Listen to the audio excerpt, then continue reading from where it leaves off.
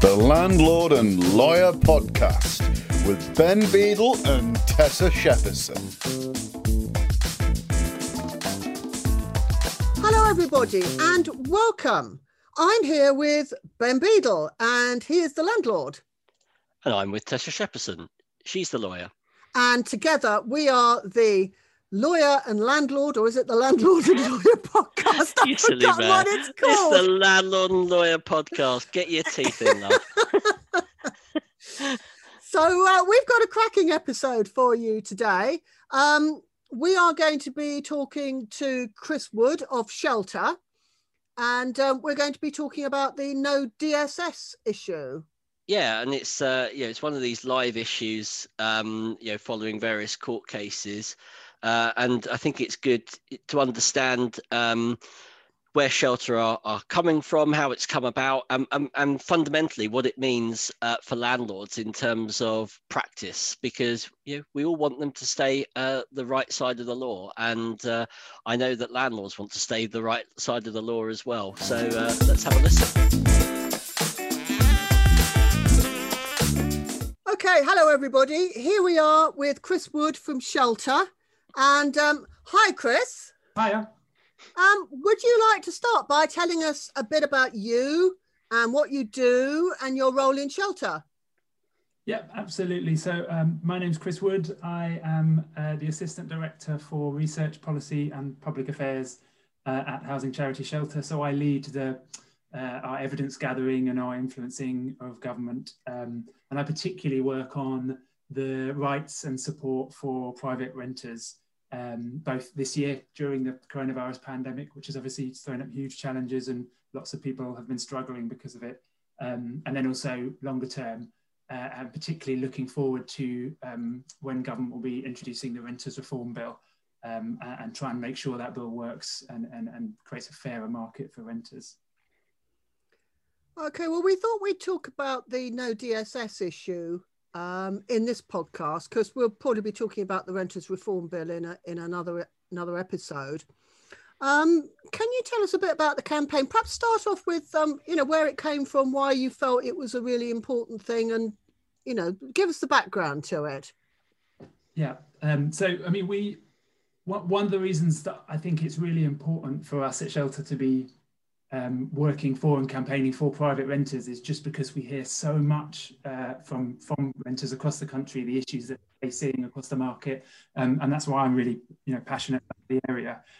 So many people living in poor quality accommodation, being forced to move home when they want to, really struggling with unaffordable rents, and then losing their home and being finding it really hard to find somewhere else to live.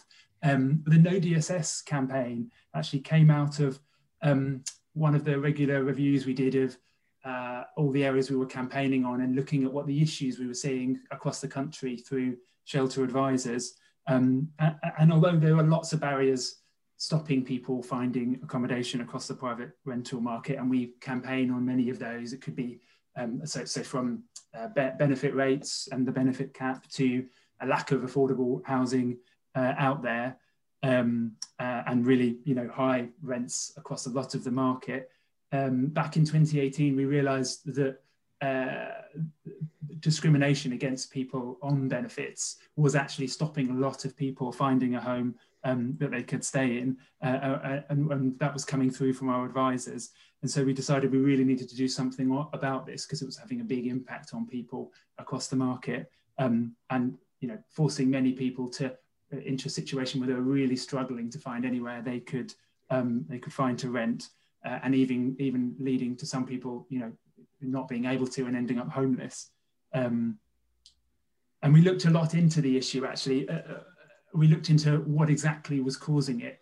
Whether it was just that benefit rates were not high enough, and that was the reason that this was happening, or some other triggers for it. But we realised that actually, even for those people who could afford the rent and could pay the rent and would be able to, and didn't had good references and had a good sort of history of paying the rent, a lot of those people were still being barred from renting lots of properties because of benefit discrimination, what we call no DSS discrimination, because that's how it's often termed in adverts.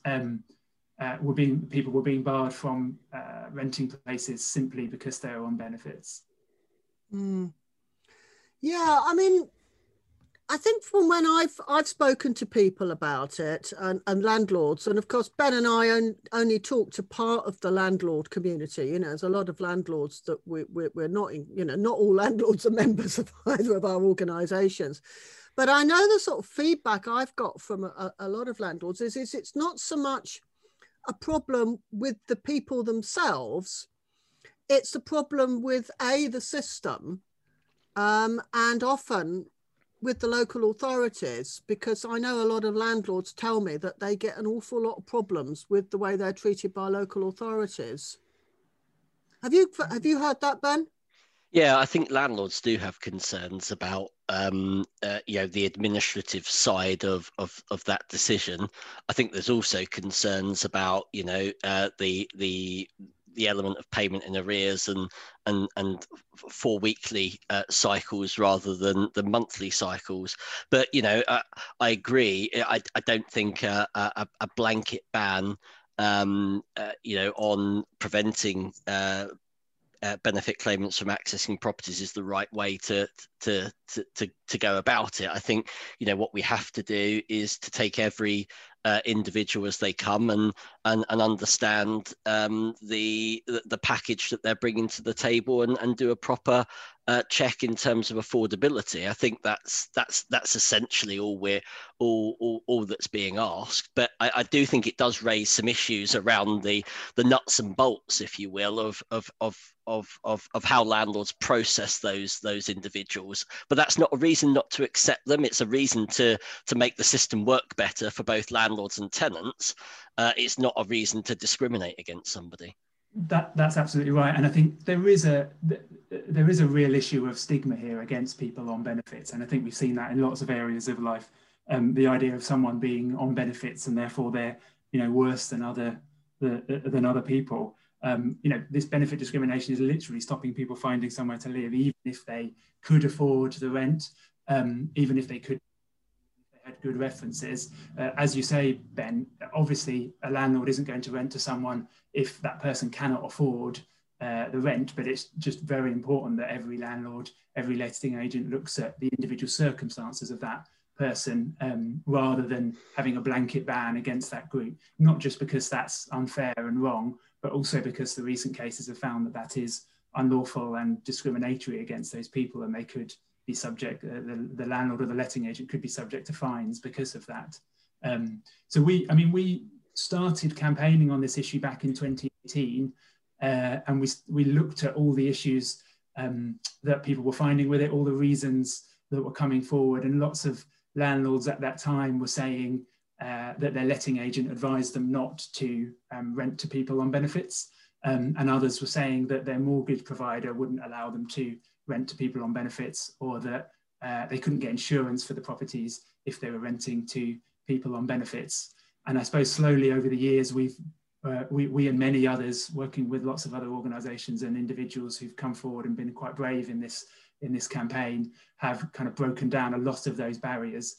So we're in a much better place now in terms of where the market is, and there really is very little in the way of an excuse for a landlord or a letting agent to be having a blanket ban now. And what's more, as I said, it is unlawful, and it's been found to be unlawful through the courts now.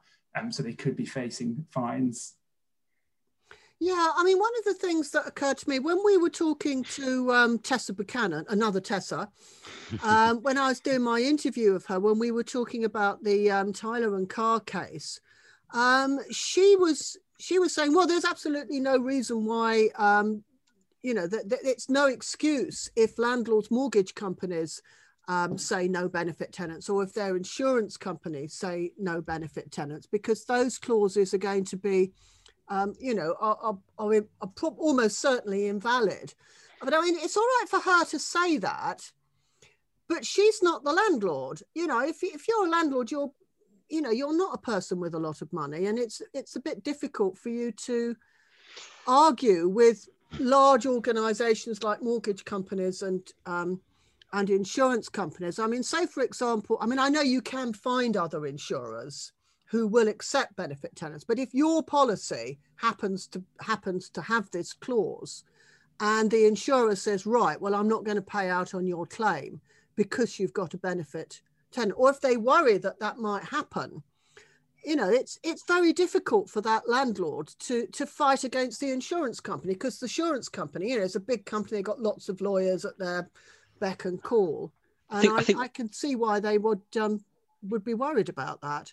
I mean, I would agree with that, Tessa, but I also think that, you know, it runs the risk of this, you know, of this belief that that it may be a problem. You know, it's incumbent on landlords to check the position, actually, I think, because, you know, they may well be surprised. You know, I can't recall what my mortgage terms prevent me from doing, but in my experience, as long as I pay the mortgage, nobody asked me any questions.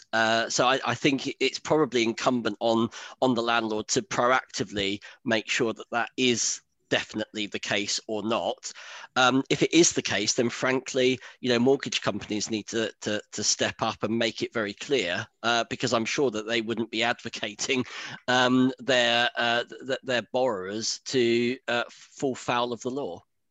I have to say the assumptions around mortgages and insurance not being available are now completely false. I mean, one of the main things we started tackling when we started campaigning on this was mortgage provision. And actually, as soon as we started raising the issue, some mortgage providers removed any clauses in their policies and allowed mortgages on buy-to-let, including for people relying on benefits. And others took a bit longer. There was a really high-profile case against NatWest, who have now overturned their policy. The latest research on this from Mortgages for Business, a broker, I found that roughly 99% of the mortgage market is now open to people on benefits. In fact, over the last few months, we've seen there were only 2 small, very small mortgage lenders who we knew of at Shelter who still had a policy against people on benefits, and have now removed that. So as far as we know, you know, pretty much the whole market is now open to people lending to landlords who are renting to people on benefits, and we would encourage anybody who finds a lender who still does have those outdated policies, those unlawful policies, to come to us at Shelter, and we'll raise that with them. And then we also have moved on to looking at insurance as well, and I think we're in a pretty good place on that. We've done lots of work with the industry experts, and I think a lot of this, like with mortgages, is about assumptions and a lack of kind of clarity over the rules in some areas. We've worked with the British Insurance Brokers Association, who found that you know, almost all of their insurance brokers can find policies that cover landlords renting to people receiving housing benefit, and that will cost no extra, or only a small bit extra for those people. We're obviously, we want all, you know, everyone to be able to find insurance, and we want all landlords to be able to insure properties that are rented to people on benefits. But we encourage landlords to use, actually, the organisation I mentioned, the British Insurance Brokers Association, have a find a broker service on their website, and that will allow them to buy insurance and make sure they don't risk breaking the law by discriminating against people on benefits. And they don't risk that legal challenge that could come. I mean, a lot of landlords will have set up their mortgages and taken out their insurance quite a few years ago when these clauses were a lot more prevalent. What would you suggest? Because I know when we were on the webinar with Tessa Buchanan, we had quite a few people in the chat who said, well, my insurance company says that. And one of them said, my insurance company thinks they're right. What would you suggest that people do if they look at their policies and their mortgage and they find that these clauses are there? Well, a lot of mortgage companies and insurers that we've spoken to have said that even if those clauses were there originally, they wouldn't now enforce them. So the best thing to do is what Ben was saying earlier, and have a look yourself as a landlord, and have a look at yourself at the insurance and the mortgage that you've got, and contact the provider of that, just to clarify that won't be enforced and that the terms have changed, because most of them will have now changed their terms. And of course, we at Shelter can help as well if people want to contact us. There is an important point here, that old habits die hard, Chris, don't they? And, landlords that have been in the game for a long period of time, may need some more persuasion in terms of that those clauses don't exist. So, being proactive with your mortgage provider and your insurer, I think is a real takeaway from today's session, because the one thing I do know about landlords is that the vast majority want to stay the right side of the law. They don't, set out to get things wrong or to discriminate, but it's important that landlords keep up with this changing area. And I think as well, we'll probably move on to this in a COVID setting, but there are going to be far more benefit claimants, he says, rather negatively, as the full impacts of COVID are understood and reached. And the thing that always struck me around benefit claimants, I've been in the industry in various guises for about 15-16 years, and I do recall very much the old days of No DSS adverts and the like. But there is a marked difference, I think, between a new advertisement and somebody that loses their job in tenancy, where the landlord then becomes dependent on that person making a benefits claim in order to meet their obligations. I've always found that a marked contrast, and I think if COVID tells us anything, is that landlords are going to need to get used to universal credit, local housing allowance, and how it works, rather than be too picky or be perceived to be picky in terms of those types of tenants. I mean, that's going to be the reality by the looks of it for a lot of people. Yeah, I mean, a lot of people who've got jobs now, are sadly not going to have jobs in 6 months' time. In fact, I've even suggested in some of my posts that maybe if you have somebody who is already on benefit and they can prove that they've made all their payments, perhaps for the past 10 years, like some of the people in your cases did. I mean, most of the people in your test cases have got a history of making payments. And if they've got a decent guarantor, then they're probably a better bet, actually, than somebody who's got a job, because that they can pay on benefit and that they will pay.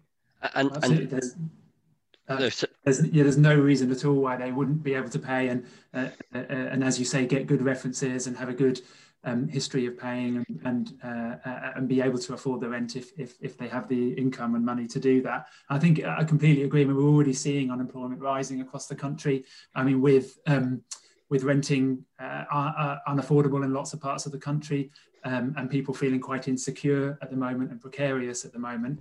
We've already seen Ben and I have worked together. We've worked, Shelter and NRLA have worked together already on trying to call on government to provide more support for tenants who are going into rent arrears because they've lost income or lost their jobs. We're already seeing millions of people on universal credit, and as you say, that could well increase. So there's many more people who might be on benefits for the first time ever. We will need to be able to find somewhere to live. We do not need this barrier in the way of looking at properties. It really is, blanket bans are unfair, they're wrong, and as the recent cases have shown, that they are unlawful. And I would just say, in terms of mortgage insurance and other policies, don't believe what used to be the case. Don't believe necessarily you either around these, and look into it for yourself, because as landlords you're missing out on the market there. We even did some research that found that there was no difference in profit making between those who are renting to people on benefits and those who were renting to other groups. So there really is no reason not to be doing this. And I think the final area we're trying to campaign on and look at on this is around letting agents themselves. We've actually made quite a bit of progress with many more letting agents removing no DSS policies over the years. We used to have around a third of landlords said that the reason that they wouldn't. The reason they wouldn't rent to people on benefits was because their letting agent told them not to, and that's gone down a lot. We had some campaigning kind of targeting some of the worst offenders to begin with, which really helped. And now we've moved a lot onto some of the online portals. So Zoopla and Rightmove have now removed policies and don't allow no DSS adverts on their website. And the final one left that we're still campaigning against and trying to get to change their policy is Open Rent, who still have these discriminatory policies on their website for some reason. So we need them to remove them, and we need all letting agents to not have these policies in place, because ultimately they're putting themselves and landlords at risk of court cases and at risk of fines. What about the other problem that many landlords have said to me, which is that they can cope with the system, but they get such a lot of stick from the local authorities, who many of the officers have a very anti-landlord attitude and are very uncooperative. Have you heard that, Ben? Yes, I have. I don't profess that I have the answer to that problem, if I'm honest with you. But I understand that that landlords do have difficulties in terms of the role of the local authority. I have to say, I've got one tenant who is on benefits that's been with me for about 10 years, and I have to say, I've never had a problem with the local authority. In fact, I must be lax on my referencing, because I didn't even appreciate that she would be using benefits to pay her rent. But I've never had any problem with the local authority at all. I've never needed to engage the local authority. My tenant takes her own responsibility for paying the rent. I don't seem to have a problem, unless I've missed that as well, of payment in arrears. I've had a really positive experience with this individual, and actually the house is immaculate. She's the only one that's ever bothered to have done the garden, and it's been a really positive experience. That may not be of course representative, but I haven't had any issues personally with the local authority. But the anti-landlord sentiment on occasion from the local authority, it can include licensing, it can include benefits, it can include a whole range of things. But I do think there is an issue actually that local authorities are going to have to get to grips with, or the benefit system is going to have to get to grips with, which is landlords making reasonable inquiries about an individual that they're going to be renting their home to. And I think that's where landlords have had some difficulty in terms of being able to access information from these providers and people, mainly because I guess they're more used to dealing with claimants themselves rather than individual landlords. That would be my only observation. Yeah, I mean, Tessa, I know I spoke. Sorry. Tessa, as you said, there's no reason why housing benefit is paid regularly. It goes straight into the tenant's account, and particularly through the new credit system, it's all sort of automated as a system anyway. There's absolutely no reason why that shouldn't be a trustworthy source of income. What do you think about the jam jar accounts? Because these are sometimes used. Have you heard of those? They're done by credit unions, and they are a special account which some credit unions offer, where the benefit is paid into the tenant's account with the credit union, and then the credit union will ring fence the landlord's rent and pay it out to them automatically, so the tenant doesn't spend it by mistake. And I haven't heard much about them recently, but I did read quite a lot about them a few years ago. I don't know whether it's something that credit unions still do, but it strikes me that if a landlord has a tenant on benefit and they've got a guarantor, and the benefit goes straight into a credit union account, which will protect the rental element for the landlord, there really isn't anything the landlord has to worry about. I think that it probably depends on the tenant's ability to manage their money. If I'm brutally honest with you, I think it's a good concept. It will appeal to some people and not to others. I used to. Up until last month, be a director of a credit union, but I've never heard of the jam jar concept. In fact, I've just Googled it and got a whole page of jam jars that I can order on Amazon, which will be very useful. But I think, joking aside, I think the concept is a decent one.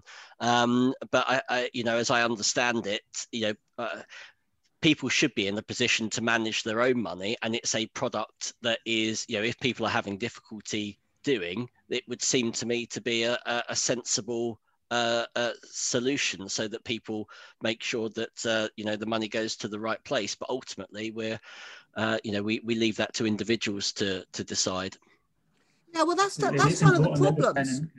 That's one of the tenant can decide themselves how that's managed, and work with the landlord to make sure there's a system that works for them. Yeah. Because of course, a landlord can request direct payment, can't they, in certain circumstances?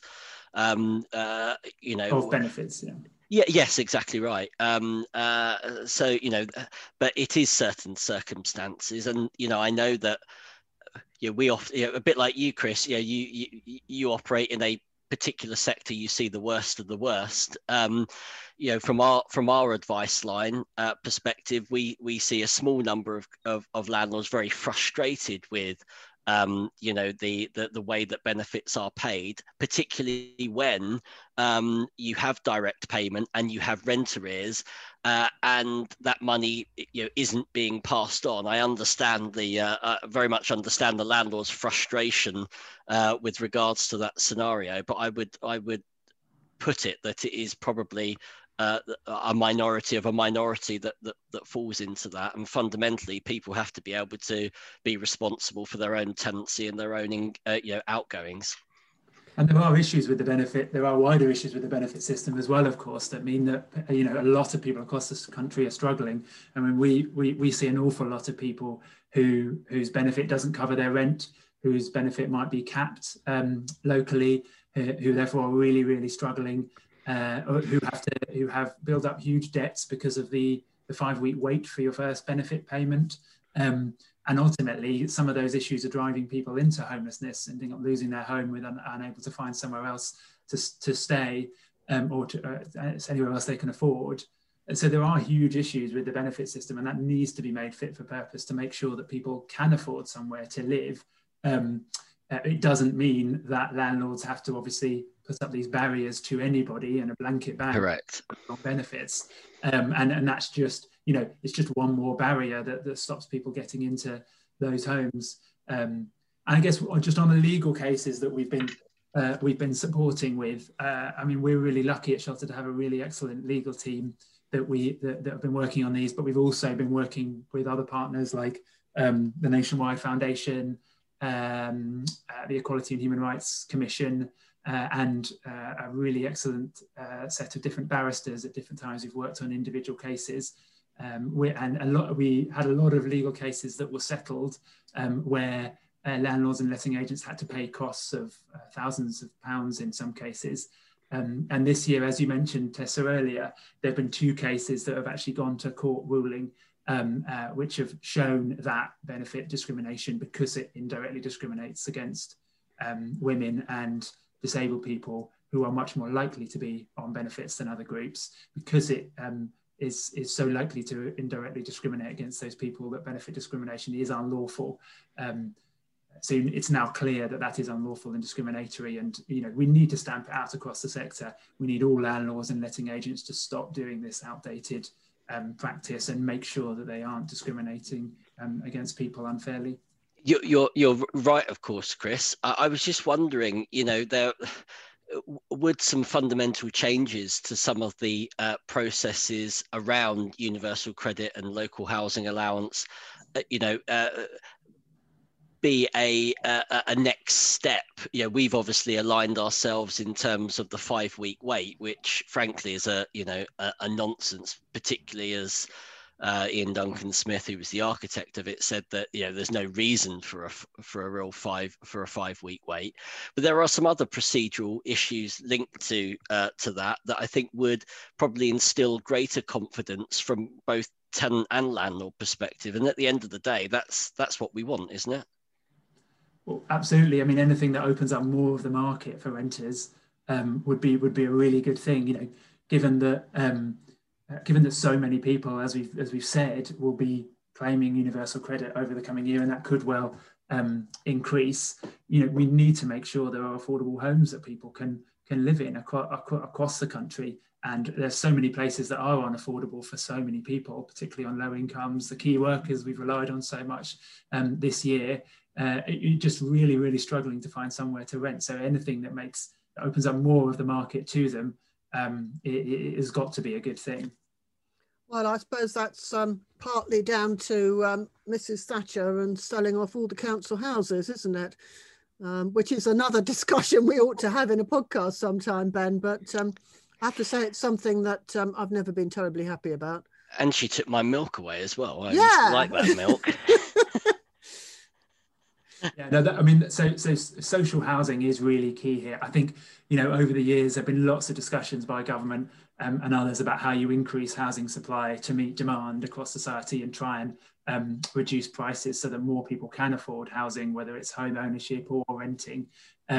Ultimately, the way the big developers build and the way the market works, it's very unlikely that anytime soon the government's tweaks are going to massively increase housing supply to the point where it really makes a difference to prices. So really the only answer to both increase housing supply overall and to make sure that those homes, as soon as they're built, are affordable is to invest in social housing across the country. That's, rents in social housing are tied to local incomes. It deserves to be secure and affordable to local people. So it really is the ultimate answer, making sure more of that social housing is built. In the meantime, the private renter sector obviously has a huge role to play in trying to make sure people can stay in secure homes that they can afford to live in across the country.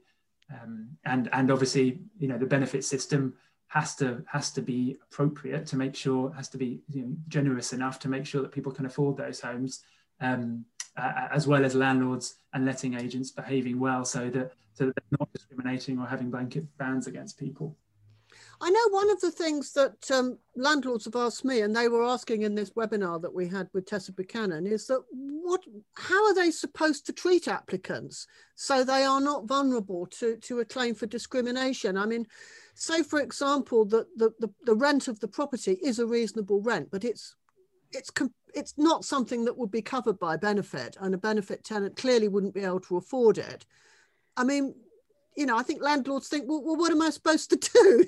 I can't let it to someone on benefit because they can't afford it.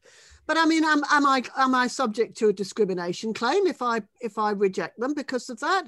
I mean, how are landlords supposed to approach things?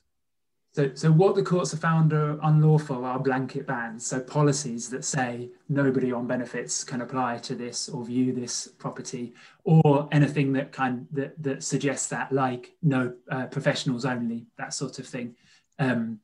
We advise against because it cuts out a proportion of the population. I mean, what letting agents and landlords need to do is look at everyone and their individual circumstances. Clearly, there will be many properties across society that people who are claiming benefits cannot afford, but that will come through the affordability checks and looking at how much that person can afford. There are many properties across society, across the country, that people relying on benefits can afford but aren't able to because of these blanket bans. So it's really, for people who are often already struggling and finding it really hard to find somewhere to rent, it's just that extra level of that ban that is a barrier to them that we really, we don't need, they don't need, nobody needs across society, and is also unlawful and discriminatory against that group. What do you think landlords ought to do, Ben? Have you got a sort of step-by-step guide from the NOLA on how landlords ought to deal with applications? I'm hoping we do, but I think the point that Chris raises is absolutely right. In what other industry would you proactively bar somebody from accessing a good or a service. So I think if we start with that in mind, that's the very base level. You then get into, okay, if you've got particular applicants, then you want to make sure, what do I want to avoid as a landlord? I want to weigh up what the risk is and what the likelihood of being good to meet the obligations are. So you understand what the benefit recipient is going to be getting, and you weigh that up against what the rent is. If it doesn't meet the full amount, you would probably have a guarantor, or you'd probably look at see whether or not that person does do some work to complement their benefits. What you're actually looking at is an overall package. Now, it doesn't mean, in the same way that people that are working or people that aren't working or people that are doing part-time work, that they all may stack up in a slightly different way, or they may not stack up, and in which case it's perfectly reasonable to reject somebody on the basis of calculated affordability. What's not right is to say, well, you're in this category, bang, I don't want you. That's not cricket, and that's the point I think that Chris is getting across. So as a landlord, you have individual discussions with people, you go through a referencing process, you make sure that they are good to pay the rent, you look at things like guarantors, and you make an informed decision based on that. And if it doesn't meet the criteria, you tell people why. That's would seem to me to be a fair and reasonable way to approach it. And I suspect that that with this campaign and the light that has been shone on it, landlords will be acting in that way, and if they're not, they should be. Yeah, well, let's hope so. Indeed. But one thing I am keen that happens as well is that we, with more landlords and tenants and claimants that are going to be using or reliant upon benefits, it is right that with greater volumes and greater usage, that some of these quirks, let's be kind, around the system are kind of ironed out. There can be no justification for a 5-week wait. There can be no justification for landlords not getting answers around, making informed decisions based on a claimant's record. There are lots of things like that where the system has to keep up, and it needs to start thinking about some of those things now rather than waiting for a car crash to happen. We can see it on the horizon, can't we? It's just a question of when the impact's going to be. So that's really the next phase of life for me, and something that certainly the NRLA is going to be turning its attention to. We have a webinar with a chap called Bill Irvine, who's a UC specialist, and we're going to be calling for some fairly fundamental changes, structural changes to the way that these processes and these applications are made for the benefit of both landlords and tenants, I should add. Will Shelter be doing that? We're calling on the government to make sure that some of the issues in the universal credit system are fixed. So in particular, the 5-week wait is just causing, huge debt for people. Even if they take out the government's advance, that then has to be paid back at a hugely high rate, and it's deducted from their further payments. And we're also calling on the government who rightly increased the rate of local housing allowance back up to cover the 30th percentile, so the lowest third roughly of rents in each area at the beginning of the pandemic.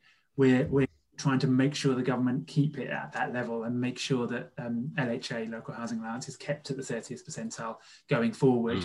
And there's also we've also got quite a big concern, and we see this across the country, about the benefit cap. So while the government has increased local housing allowance up to the 30th percentile, so it now covers the third of the market in each area, they haven't increased the benefit cap. So some people are still capped at a level that means they can't get that money, and that's just not fair. That they need to make sure that people are getting the money through that system. And we're also continuing, of course, our campaign on no DSS discrimination. We now see a lot fewer landlords saying that their letting agents tell them not to, but not to rent to people on benefits. But still quite a few letting agents are having those policies, so we need to stamp those out.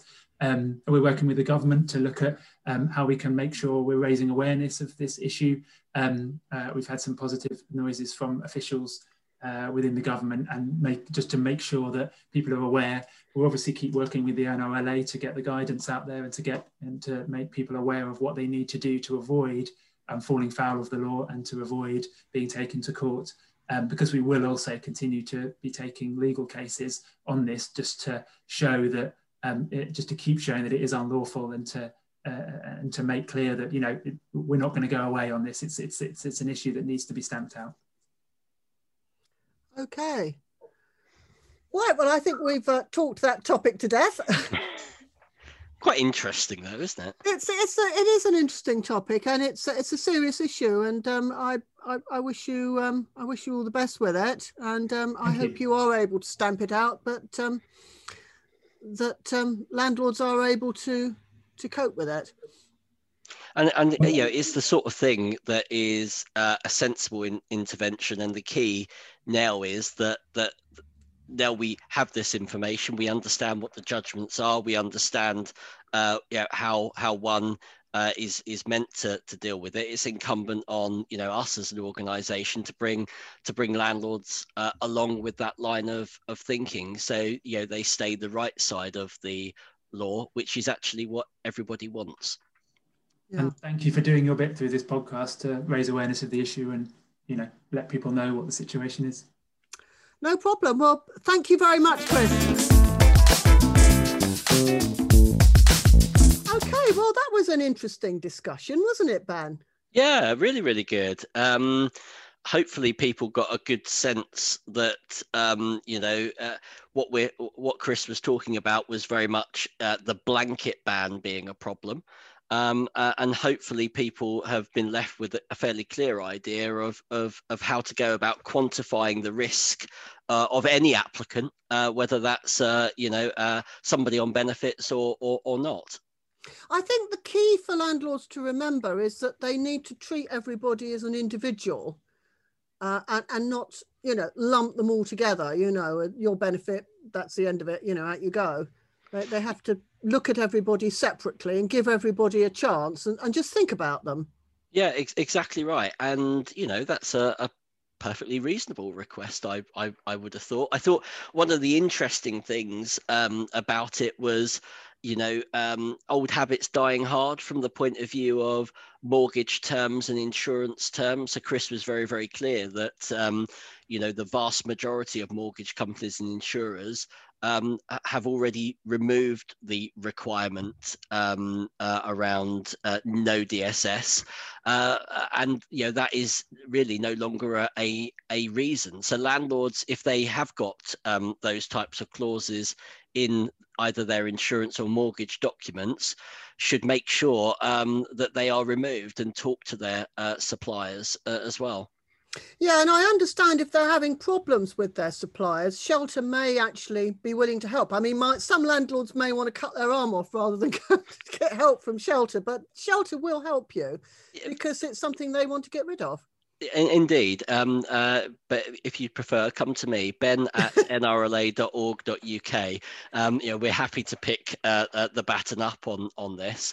I do understand that some landlords won't necessarily want to deal with Shelter, but it's worth remembering that Shelter operate in a particular marketplace where they see the absolute worst of the worst, and what I was pleased to hear from Chris today is that a willingness to want to get the message out there to landlords so that they don't fall foul of this. And I'm very happy to give him that platform. I thought that was really good.